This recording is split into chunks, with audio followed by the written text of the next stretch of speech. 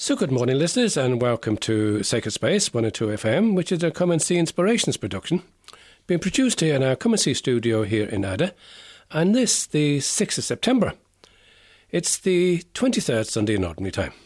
My name is John Keeley, and helping to produce and present the programme this morning, in studio for the first time in a long time, Shane Ambrose. Good morning to you, Shane, and welcome to the studio. Good morning, John. How are we going? It's good to be back in studio. Thanks a lot for joining me, Shane. We'll have a lot more of Shane inside the studio these days, guys, so hopefully things are going to run as smoothly as they have for the last few years. But anyway, let's see where the Lord brings us. We, of course, also want to especially welcome our listeners who are housebound. Those who we meet actually throughout the week, who say how much they enjoy the programme. That's whether they're listening at 10 o'clock every Sunday morning, where these days, of course, we're broadcasting Mass from Abbeyfield Parish, or listen to our regular programme at 11 p.m. of a Sunday night. Wherever you are, thanks a lot indeed for joining us. And just to remind people again, if you want to listen to the regular Sacred Space programme online, anywhere in the world, you can do so by logging into comeandseeinspirations.buzzsprout.com, or maybe Spotify, iTunes, Google Podcasts, or other platforms. But again, the most important thing is welcome and thanks so much indeed for joining us. As usual, our programme today will include Saints for the Week, and we thank indeed Shane for, again, going to bring us some saints from somewhere out in the world. We'll have to wait and see what he's got lined up for us, but just a little notice or two that I just want to bring to people's attention. Last week, of course, we started off with Sister Bride Coonahan giving us her story of moving from working in an ice cream company in Cork to South Africa. That was an 11 p.m. programme. She continues that story with us tonight at 11 p.m. Also, just to let people know, tonight, 5 o'clock, Shane, we have a big thing happening. Yes, so people remember we had a flying visit last week from an old friend of the programme. Lorraine Buckley was in to help us last week with the Gospel Reflection, and herself and ourselves and John and Anne, we had a bit of a catch-up. It was good to see her. Anyway, so this weekend on Sunday at Vespers, which is evening prayer, Lorraine will receive the veil, or will be clothed in the habit of the Dominican Sisters of St. Joseph in Lymington in the UK. And for anyone that wants to see it, that's actually available on churchservices.tv. And so the three of us, John, myself and Anne, we'll be avidly watching it and wishing Lorraine the best on the next step as she enters into the formal novitiate and the canonical year ahead of her as she follows that particular Camino. So I know a lot of listeners have been asking us how's Lorraine getting on and where is she and so on and so forth. Well, you can see her in person, as Shane just said, churchservices.tv. Just search for Dominican Sisters of St. Joseph, Lymington in UK, 5 o'clock this evening. Also, just to remind listeners again, you can contact us by text 087 6088 667 or email comeandseeinspirations@gmail.com. So, maybe at this stage of the programme, Shane, Saints for the Week, please. Yes, John. Now, before I jump into the Saints of the Week, just two things to point out. From the 1st of September to the 4th of October, we're in the season of prayer for creation, which is a new thing that the Holy Father started a number of years ago with the Ecumenical Patriarch. And it's to promote the care of our environment and our awareness of all of that. And this year, they're marking the 5th year of the publication of the papal encyclical Laudato Si. Now, people might remember back in April, we had a programme with Jane Mellett from Trócaire in relation to Laudato Si. So if you wanted to listen back to that just in terms of it, and there's quite a lot of stuff online in relation to it, and different places are doing different things in relation to that for the next 4 weeks. The other thing just to mention to people is that next Sunday, which is the 13th of September, is the grandparents' pilgrimage, the National Grandparents' Pilgrimage to Knock. Now, I'm still not 100% sure if it's actually physically happening. I don't think it is. I know. I don't think it is. No. But the shrine is encouraging both grandparents and grandchildren to send their prayer intentions for the pilgrimage mass which will be broadcast on the Knock Shrine website live webcam. And if you want to submit your prayer intention, so it's info, I-N-F-O, at knockshrine.ie. So that's info at knockshrine.ie if you want to submit your prayer intentions. Now, sorry, John, yeah. Sorry, just as you ran that, Shane, I know there is a prayer for grandparents. It's a rather long one, and as we're short of time today, I'll be sure that I'll pray that next week for all of us grandparents. Thanks, Shane. No hassle. So in terms of Saints of the Week, I have to do a quick run through of it this time around, or John is going to have my head on a plate. So Monday the 7th of September, first of all, we're in the 23rd Sunday in Ordinary Time, so we're entering into the 23rd week in Ordinary Time. For those of us praying the Psalter, we're on week 3. And it's the weekday cycle 2. So then on Monday is the feast day of St. Balan. Now, for those of you, of course, who are anyway familiar with Lord of the Rings, that was one of the Hobbit rather, that was one of the dwarfs. But actually, no, the real St. Balan, he was born of 7th century English nobility, a brother of St. Gerald, worked with Coleman of Lindisfarne, lived for a bit in Iona, and eventually he set up a monastery near Tuam in Ireland. So that's what the Irish connection is. And his feast day is on Monday the 7th of September. Tuesday the 8th of September, of course, is the feast of the Nativity of the Blessed Virgin Mary. Obviously, of course, very much links in with the the calendar-wise, because the 8th of December is the Immaculate Conception. So by tradition, the 8th of September is the feast day of the Nativity of the Blessed Virgin Mary from Saint Anne. Of course, very much associated with the East and the Orthodox Church, as that particularly is a feast day that came from that part of the world to our own. Tuesday the 9th is the feast day of St. Kieran of Clonmacnoise. So we're getting into the Irish calendar here. So St. Kieran was born in Roscommon in 512 AD and founded Clonmacnoise around 545. And he died very young, actually, at the age of 33, while the monastery, of course, was being built. And, of course, Clonmacnoise is one of the great ecclesial cities of Europe in the early hundreds of before the year 1000, right up, of course, to the present day. It's a magnificent site for those that have visited. On Thursday, the 10th, we have the feast day of St. Peter Claver. Now, for those of you that are listening internationally, that's obviously going to jar, because on the international calendar, Peter Claver's feast day is the 9th, but on the Irish calendar, the feast day is on the 10th of September. He's a Spanish saint associated with Catalonia. He was a Jesuit, and he went to Patagonia in Colombia and worked there for 33 years amongst the slaves until his death in 1654. And he's said to have baptized more than 300,000 people. Now, you'd kind of wonder about that number. Maybe, possible. Friday the 11th is the feast day of Blessed Dominic Dillon. He's one of the Irish martyrs, Dominican priest, and he was martyred on the 11th of September 1649 in Drogheda in Louth.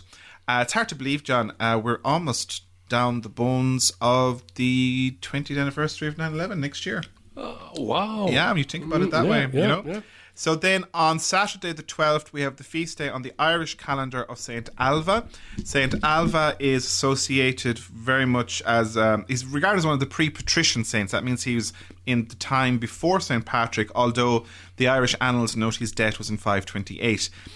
Founded a monastery at Emily, which was an important monastery in Munster, and a 9th century rule bears his name. In addition to that, the 12th of September is also the feast day of the Holy Name of Mary. So that's what we have, John, in terms of celestial guides for this week. Shane, thank you so much for that. So, as usual, we'll pray our spiritual communion prayer, and this is for those of us who can't receive Jesus in Holy Communion this morning. My Jesus, I desire to receive you into my soul. Since I cannot now receive you sacramentally, come spiritually into my soul. I embrace you as already there. I unite myself wholly to you. Never permit me to be separated from you. Amen.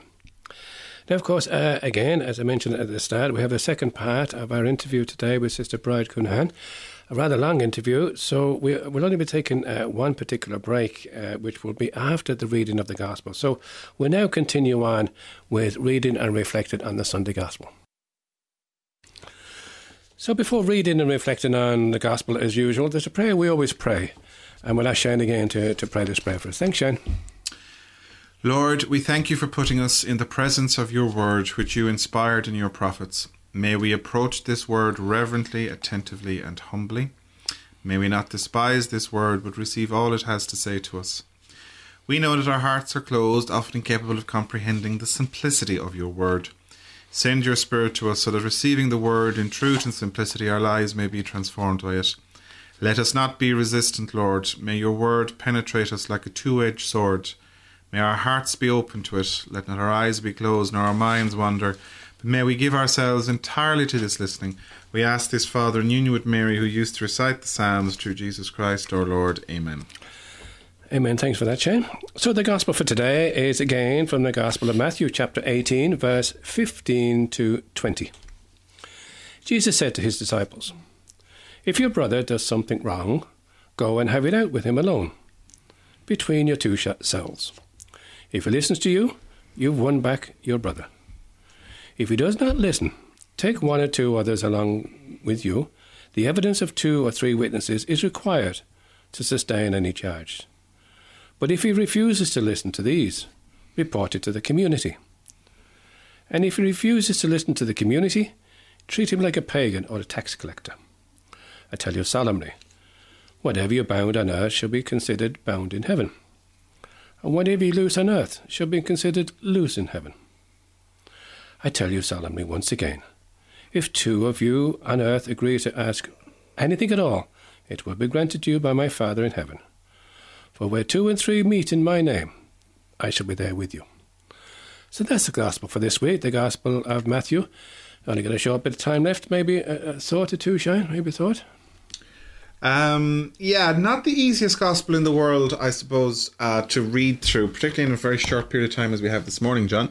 And one of the issues, of course, with it is we're actually missing the next part of it, which is verse 21, which I think is an important sequel to this particular Gospel.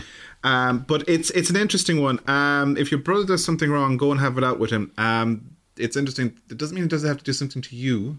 That's right. You know, and then it's kind of how you try to win your brother back, or your sister, as the case might be. I suppose the thing about it is this Sunday's Gospels talks to us about relationships and trying to maintain the sense of community with those around us, and how we are supposed to engage and try always, like the Good Shepherd, to seek to bring back those who may have, slipped outside the fold. Yeah. I think it's an interesting Gospel in the context of political things that have happened in the last few weeks, and the mob mentality that can sometimes arise when a person makes a mistake or whatever the case might be.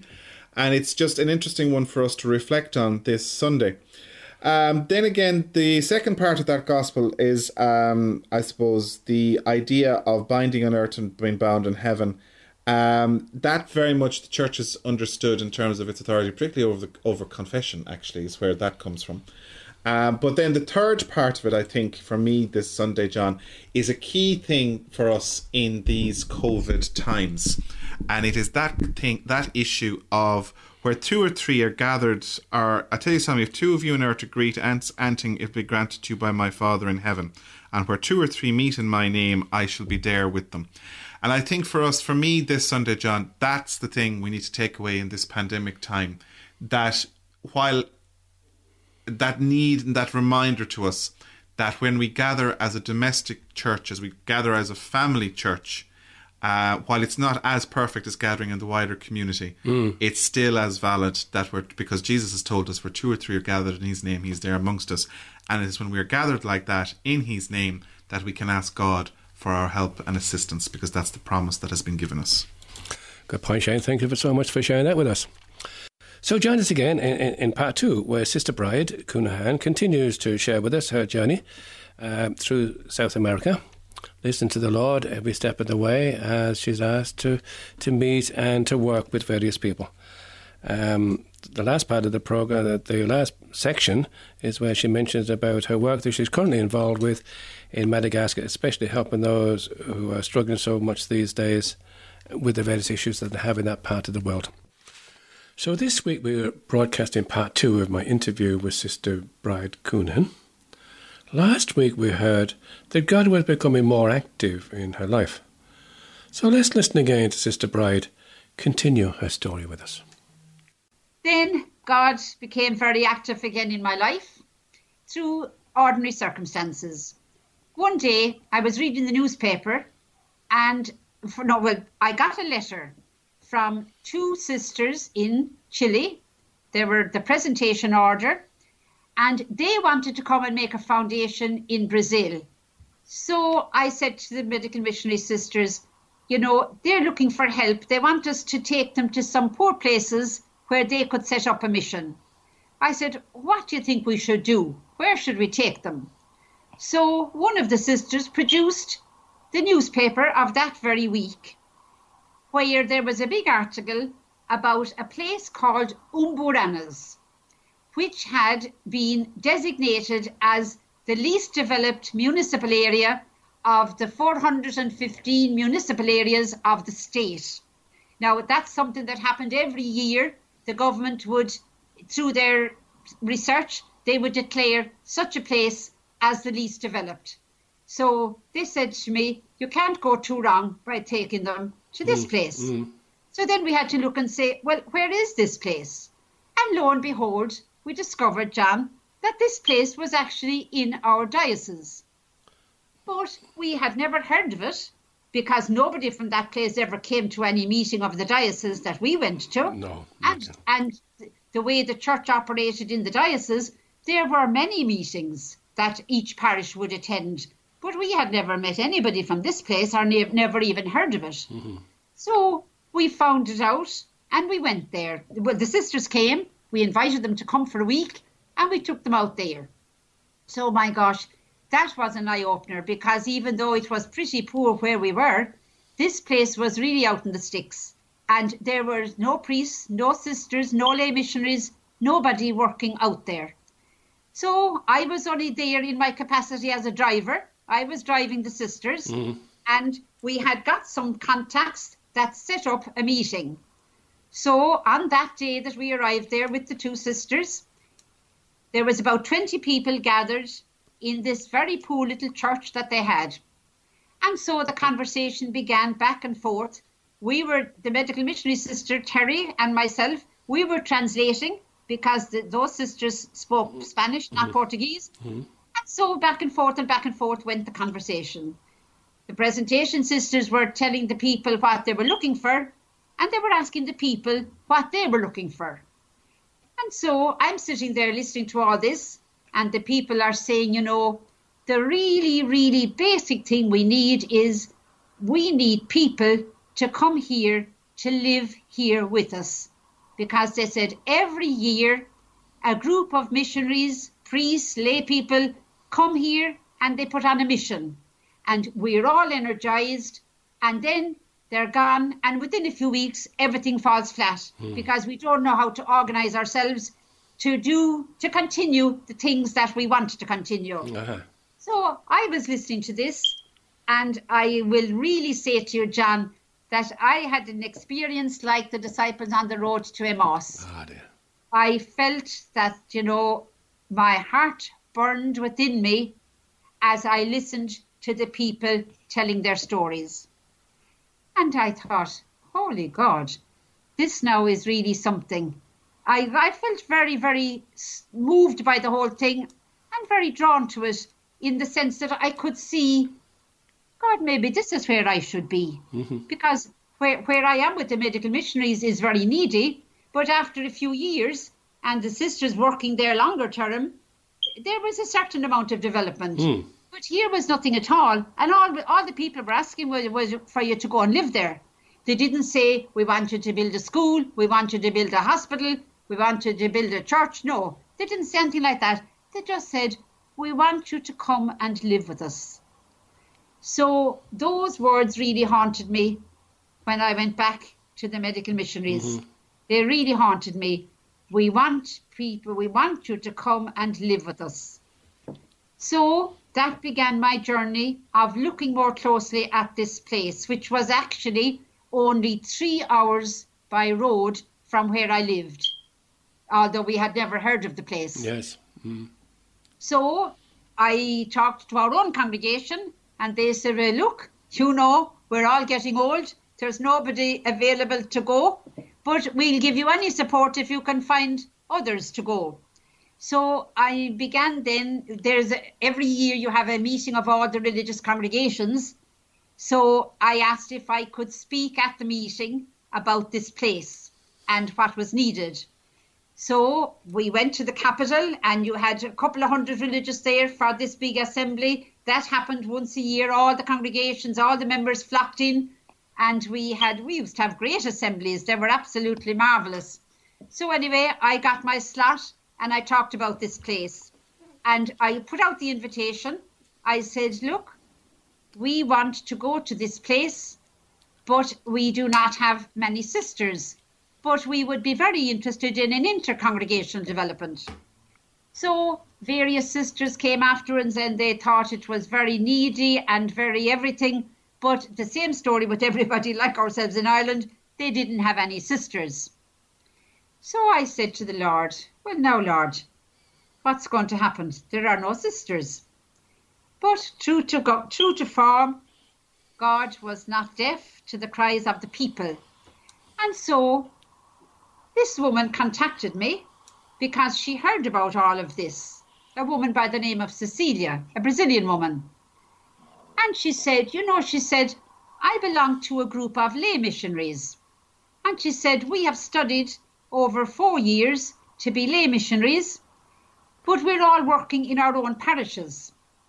And she said, we have often thought that the missionary call really requires us to go out beyond our own frontiers, to go to some place more needy than our own place. And she said, we are very interested in what you're talking about.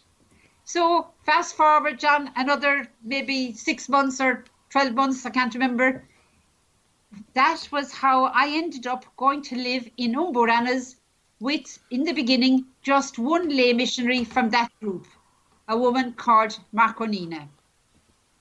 So the two of us arrived back in the place. Now well, I should have said, of course, first of all, that the presentation sisters wrote back to say that for various reasons of their own, they couldn't come. So that's then when I started trying to see, well, can somebody else come? So I went back to live there with one lay missionary, and that was the start of an 11-year journey where I lived with these lay missionaries, plus over the years, some Irish lay missionaries that we got to come. And we had one Brazilian couple with their little boy who were extraordinary because they gave a commitment for 7 years. Most of the other lay missionaries, they came for 2 years or for 3 years.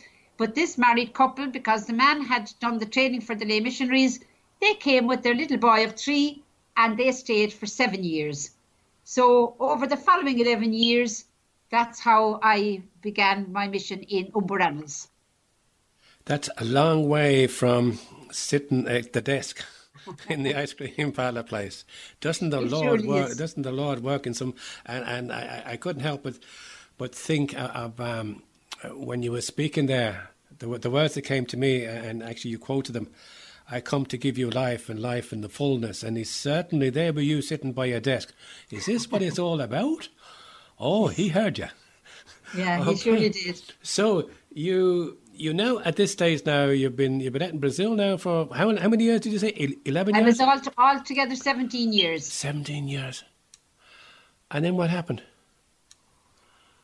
When I was in Brazil for 11 years, it was all in partnership with this lay missionary group. So after 10 years, they decided that for all their own reasons, that they wouldn't be able to send any more lay missionaries after the following year. So that kind of set me questioning then, because I thought, we're here 11 years.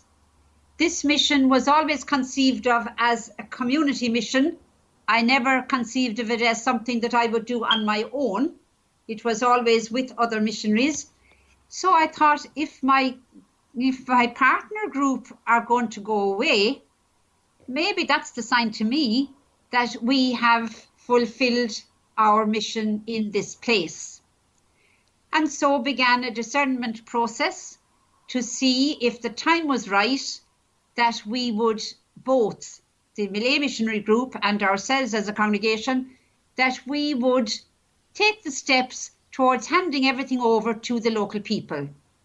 And that is what we did. We spent the final year preparing the local people in the two organisations that we had helped to set up. We spent the final year preparing them to take over a project which had now developed. I didn't tell you what we were doing there for the 11 years because you'd want another day on your programme. But, you know, there were a lot of things had developed that would need organisation, and they were all developed with the local people. So the happy part was that there were people there to whom we could hand over the things. So that was how at that time, when the congregation knew that this was happening, they said to me, well, maybe would you consider coming back to Ireland to do fundraising for this mission that you've been involved in, plus other ones that we have in Colombia, Peru, Madagascar, and Argentina that we had that time. So it seemed right that if my partner organisation was going away, that it was right that we all would go. And just one thing now, just before we leave that, how well were you received by the group of people that you went to there in Brazil, that first mission where nobody else was based? How were you received? Yeah, I suppose they really didn't know what to make of us, John, because it was a very traditional place. Yeah. Like you talk about Vatican II, but Vatican II hadn't arrived at all in this place. You know, we were still kind of pre-Vatican II. So talk about basic Christian communities, that hadn't arrived there at all. So the people they didn't know what to make of us really. Like I was dressed in the same way that the lay missionary was dressed.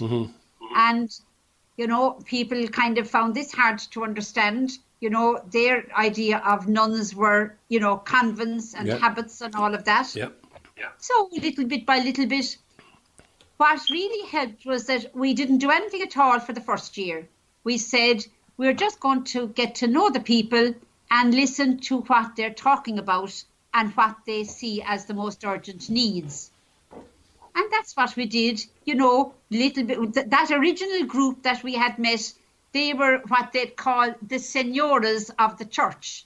They were like what you have in every parish. You have this very dedicated group of older people who gravitate around the church.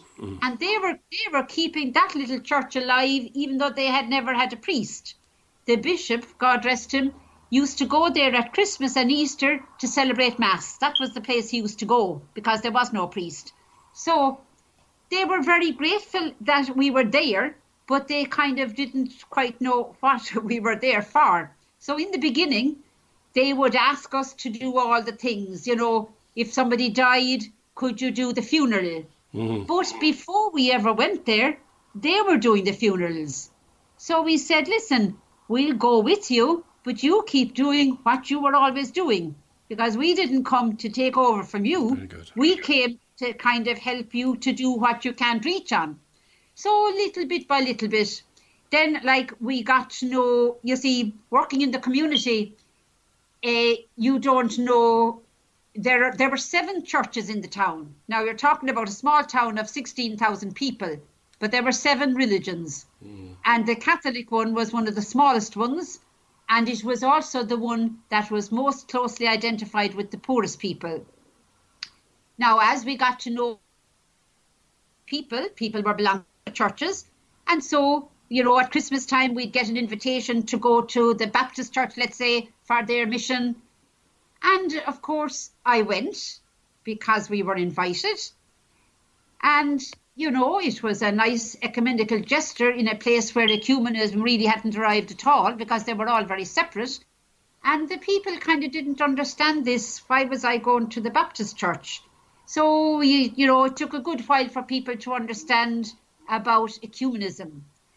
Then, when in the very early time, there was a big calamity because a very bad storm came and several houses, which were only very fragile houses, they were literally, the walls were knocked down.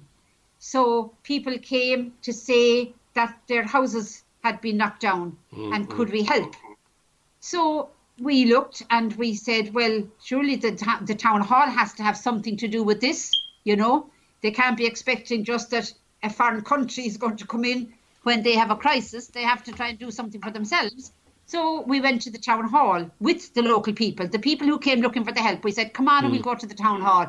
And they said, no, there'll be no use. They're not going to hear us and they're not going to do anything for us. But we said, come on, and we'll go. So the first day, we couldn't even see anybody that we wanted to see. So we said, okay, we'll come again tomorrow. Second day, we did get to see somebody. And the man kind of looked at us and said, well, you know, that's too bad. That has happened. But we don't have any money for that kind of thing. This is the man now in the town hall. He was supposed to be like whatever social outreach. So we said to him, well, how about we go 50-50 in this? How about you help some of the people and we'll help some? So he kind of brightened up at that suggestion. So I said, okay, let's make a list of all who need either, well, it was really a reforming of the houses because the houses were so poor, you could build a wall and then preserve the other walls. So we said, how about you making out a list and we'll go half and half. And that's what we did. We went down through the list, one for you, one for me. But you see, what I didn't know was that man was what they call a Crenchie, which is a believer of another church. So he's kind of open-mouthed with the thoughts that the Catholics are going to work with him, because this never happened. The Catholics kind of didn't mix at all with the other churches, and the other churches didn't mix with Catholics. So that was another thing, John, to answer your question, how were we received? People kind of couldn't understand that we were going up into that very poor street and we weren't asking anybody whether they're Catholics, and we were going up there and we were helping them to rebuild their houses. They couldn't understand. And a woman came to me and she said, oh, my neighbours are all very angry with me because they said, now I'm going to become a Catholic. And she said to them, why are they saying that? She said to them, why do you think that? And they said, sure, the nun is helping you. And of course she's going to tell you now that you must start going to their church. So I said, listen, no, it doesn't work like that at all. That's a different story altogether. You know, we're here to do the work of the gospel, to reach out to the needy person. So that kind of was another big revelation that really, you know, the gospel message is for everybody. So those kind of things in the beginning, John, people found them difficult to understand. But I mean, fast forward down 11 years, we did a lot of work in those intervening years. When I say we, it was principally the lay missionaries, the Brazilian ones, because they were very trained in the basic Christian community movement. So they did a lot of work that helped the people to understand much more what the whole thing was all about. And like the project that's there today now, that we're still supporting as a congregation, even though I'm 6 years gone out of there, we're still supporting them financially, and they're carrying ahead the things themselves because we have tried to inculcate that spirit that the gospel call is for everybody. And while we were the missionaries from afar, the people are the missionaries locally who have to reach out and help the others. You certainly haven't been bored anyway. You certainly have not been bored. So it came to the time, as you said, when you came to return home. Yes, I got the suggestion of the congregation was that I would take up this work of fundraising for the missions. Now, my thought at that time was, you remember I said that the lay missionary organisation had said that they couldn't send anybody the following year because by this time, John, by 11 years down the road, various ones had gone to other places like Umburanas to go out from their own native parish. So they had other missions at this stage that they had to support. So my thought was, well, if they can't come here and we're thinking that it's time to hand over to the local people, then maybe I would join in one of their missions for a few years. And I actually did go to visit one of their missions that I thought, yeah, I could see myself here working with them. But anyway, when the congregation request came to know would I consider this job, I thought, well, maybe, I'm getting older. Maybe it is time to go home and I can still support this work from Ireland. So, Sister Bree, can I just ask you a question there? You're still a member of your original organised congregation all the time? Oh, I belong to the Little Sisters of the Assumption, and I live now with 5 of them here in Cork. Right, but but when you were out in Brazil there, in that community by yourself, if the Little Sisters of the Assumption needed you, you might have had to have moved out of there and moved back to the work they wanted. I would, John, theoretically, but from the very beginning, the congregation gave me the support to do this. Okay. And what they said was, we will support you, which they did.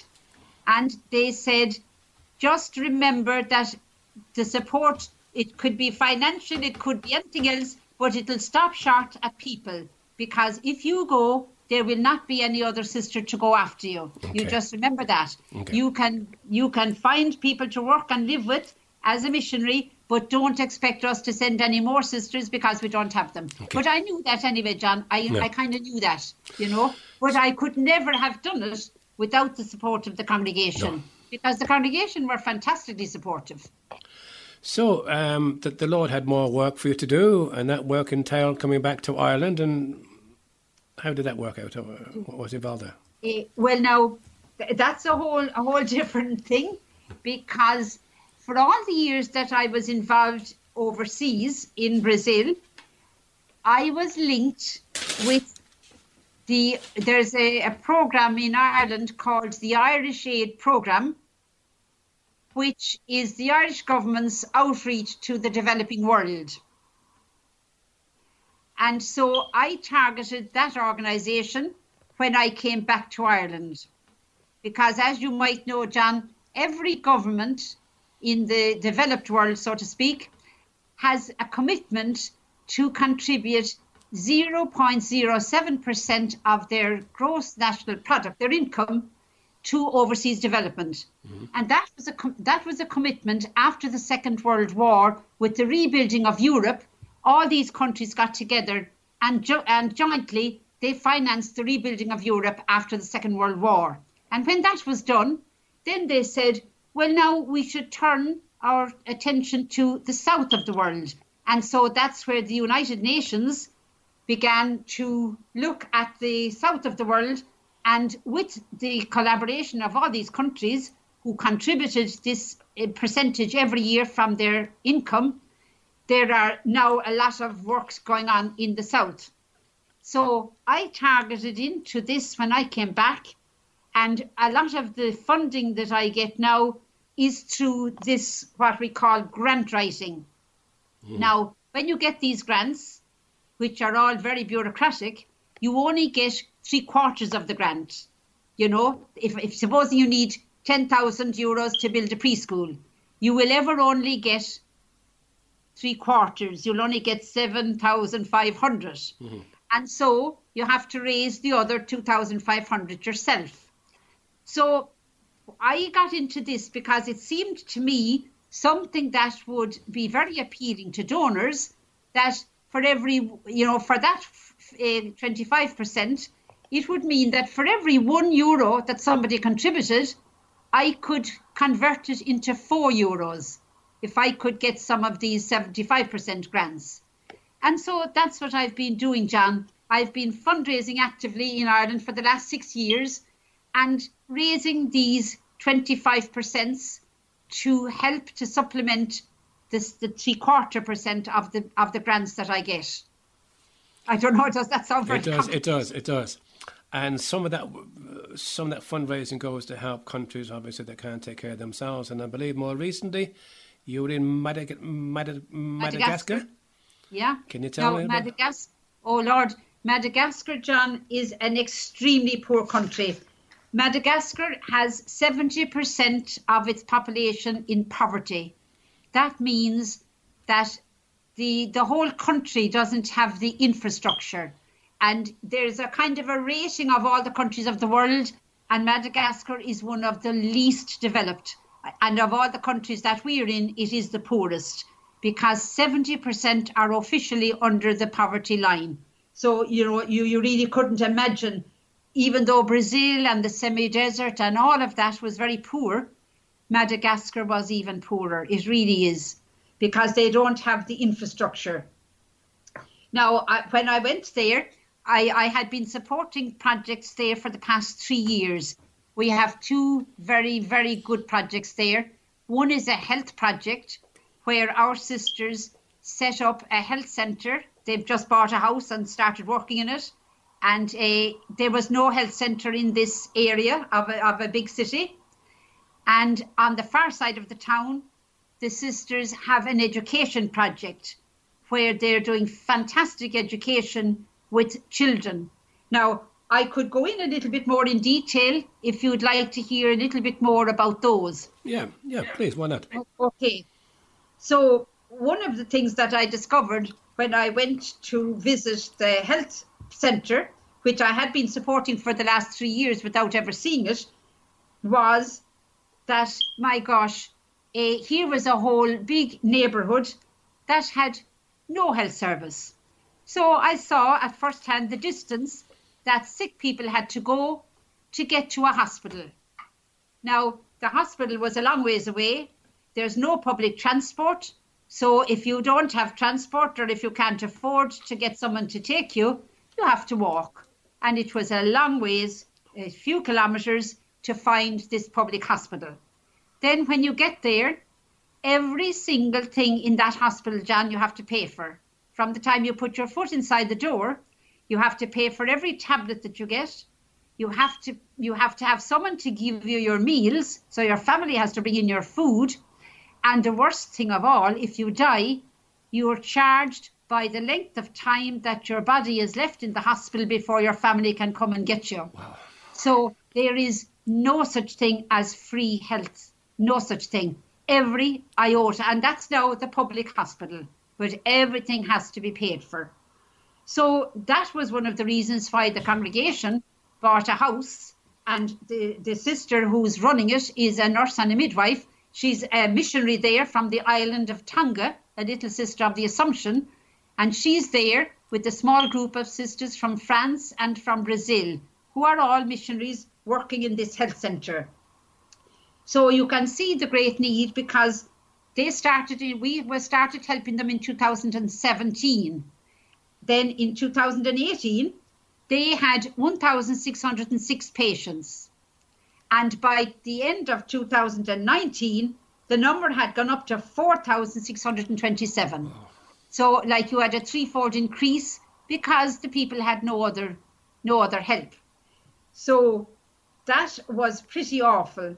Now, I had a meeting with UNICEF, and they told me that over 40% of the children under 5 in Madagascar have stunted growth. Right. Now, like when you think of it, children under 5, nearly half of the whole of them have stunted growth. And like Madagascar is officially one of the highest rates of chronic malnutrition in the whole world. It really is very bad. So one of the things I'm trying to help in Madagascar now at the moment, I was actually on the WhatsApp earlier today with that sister in Madagascar, because we're trying to get money for this crisis of the COVID-19. Because what they're finding is that the people don't understand what the virus is. It, unfortunately, John, since I was there, it has come to their city. Just one person so far has died. But as you know, once it has, you see, this place that I was in is way, way, way in the distant, it's a way, way down south. Mm-hmm. It took me almost 12 hours by road, on a bad road, in a kind of a what would you call it, a kind of a communal taxi. Mm. So you're talking about a place that's a long way from the capital. Mm. Now, they're really very badly situated, but the virus has reached them, unfortunately. So they're trying to gather funding because they need to buy the protective equipment. They don't probably hear so much about here, the PPE. Yes. For themselves and for the other 2 centres that they work with in other parts of the city. They also need it. And also then they need to get very basic hygiene supplies for people, for families, and they need to get food supplies. Because while food is not something normally that we would be very involved in giving out, at the same time, what they say about many of these countries, John, is that it won't be the virus that will kill them. The people will die from hunger, because most of them live on the informal economy.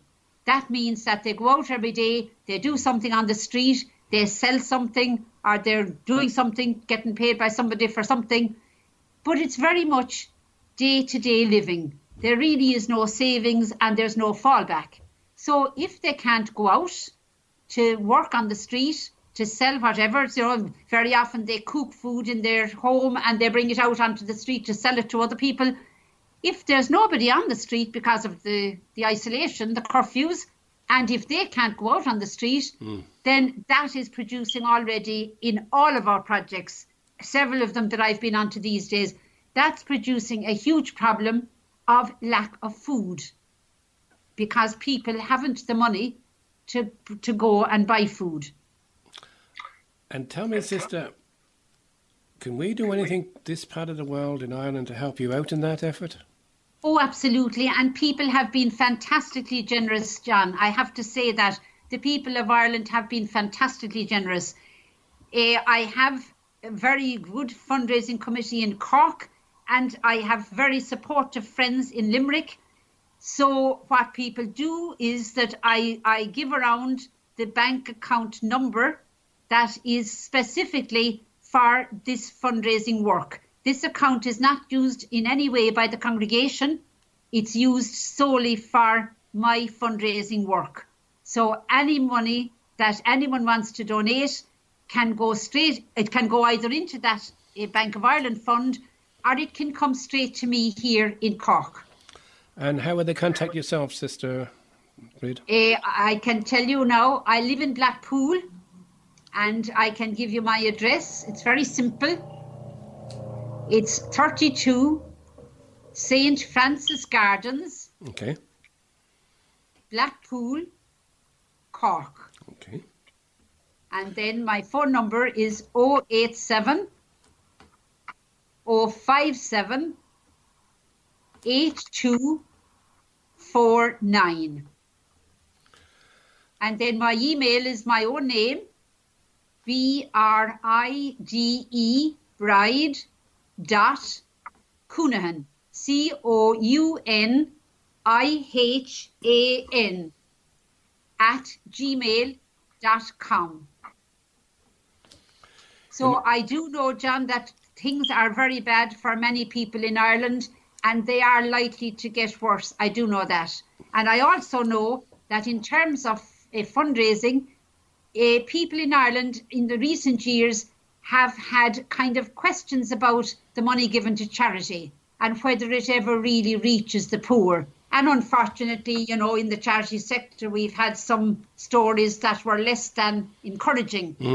But all I can say to you is that you can be certain, I can say to your listeners, that any donation, big or small, that is given to this fund will reach the people who need it, because we are working directly through our own sisters who are there on the ground. And I send the money directly to them. So there is no difficulty of anybody feeling that their money is going to a big black hole and it will never reach the people, because it will. I can give you that assurance, John. Thanks for that, Reid. Just going back over your whole story there now, it's been a beautiful walk with the Lord.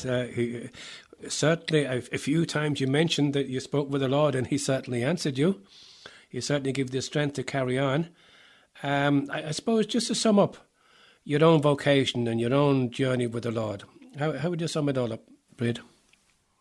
I would say that it's very important for any young person that's searching for their vocation to listen to what they might think is God's Spirit within their own hearts.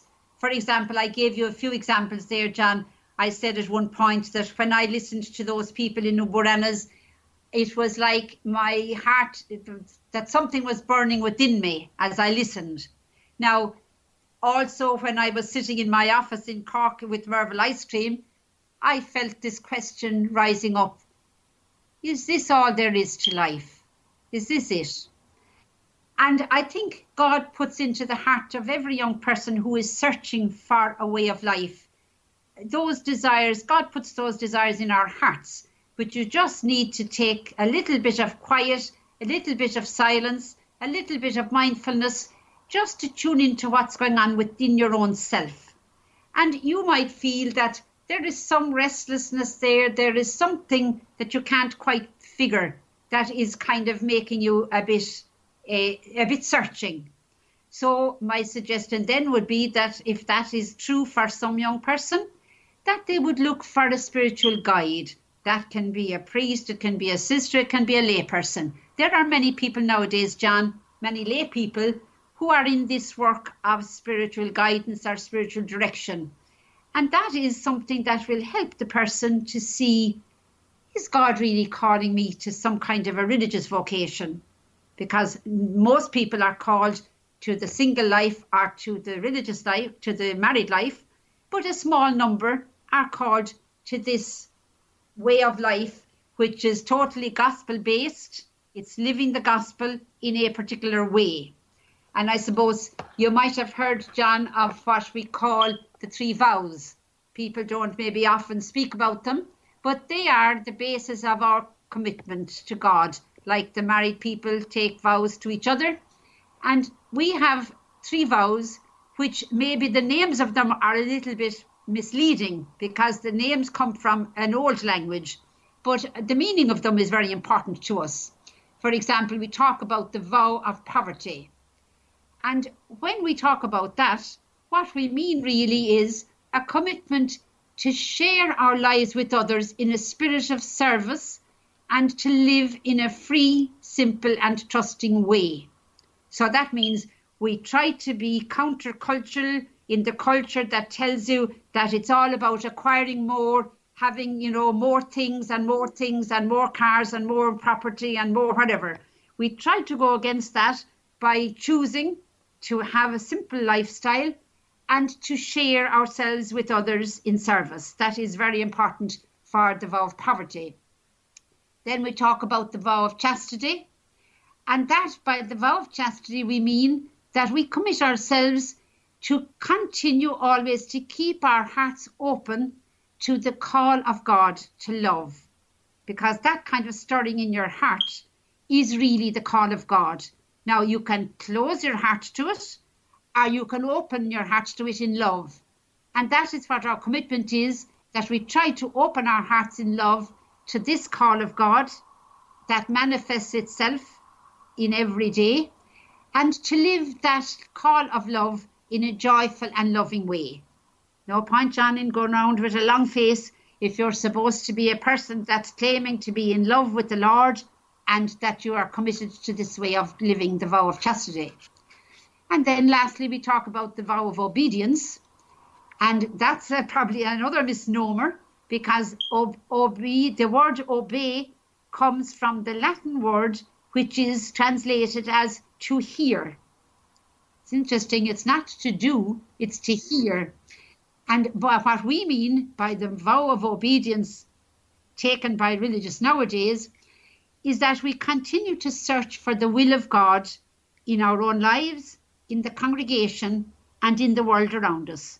And we do know very clearly at one level what the will of God is if we listen in an opening and listening way, because Jesus has already given us the total blueprint in the Gospels. He has told us there the will of God, how to live. The Beatitudes tell it all to us. So that's our vow of obedience, that collectively, as a group, we commit ourselves to living this will of God.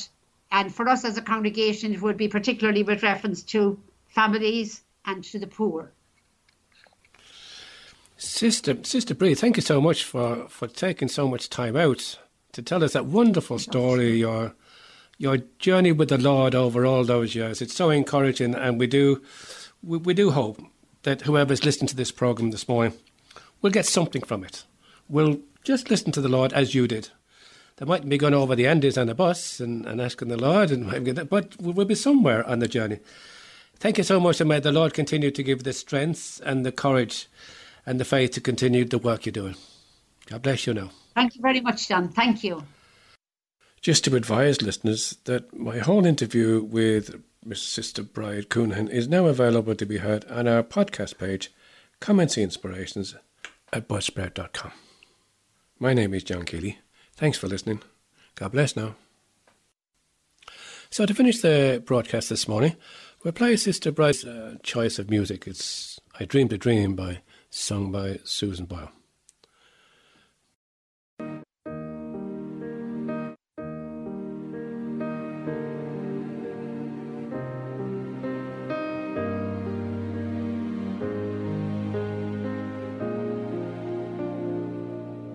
I dreamed a dream in time gone by, when hope was high and life worth living. I dreamed that love would never die. I prayed that God would be forgiving. Then I was young and unafraid, when dreams were made and used and wasted. There was no ransom to be paid, no song unsung, no wine untasted. But the tigers come at night, with their voices soft as thunder,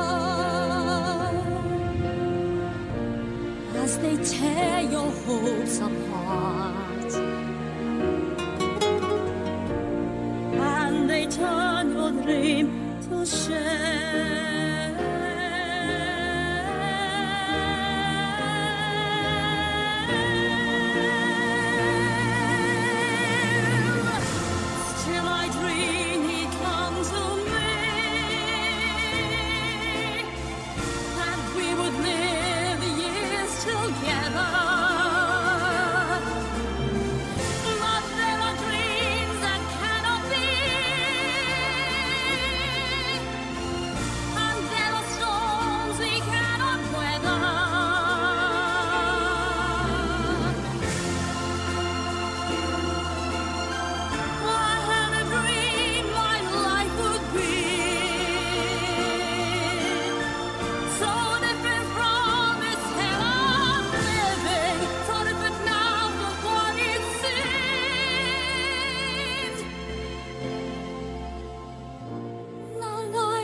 Kiss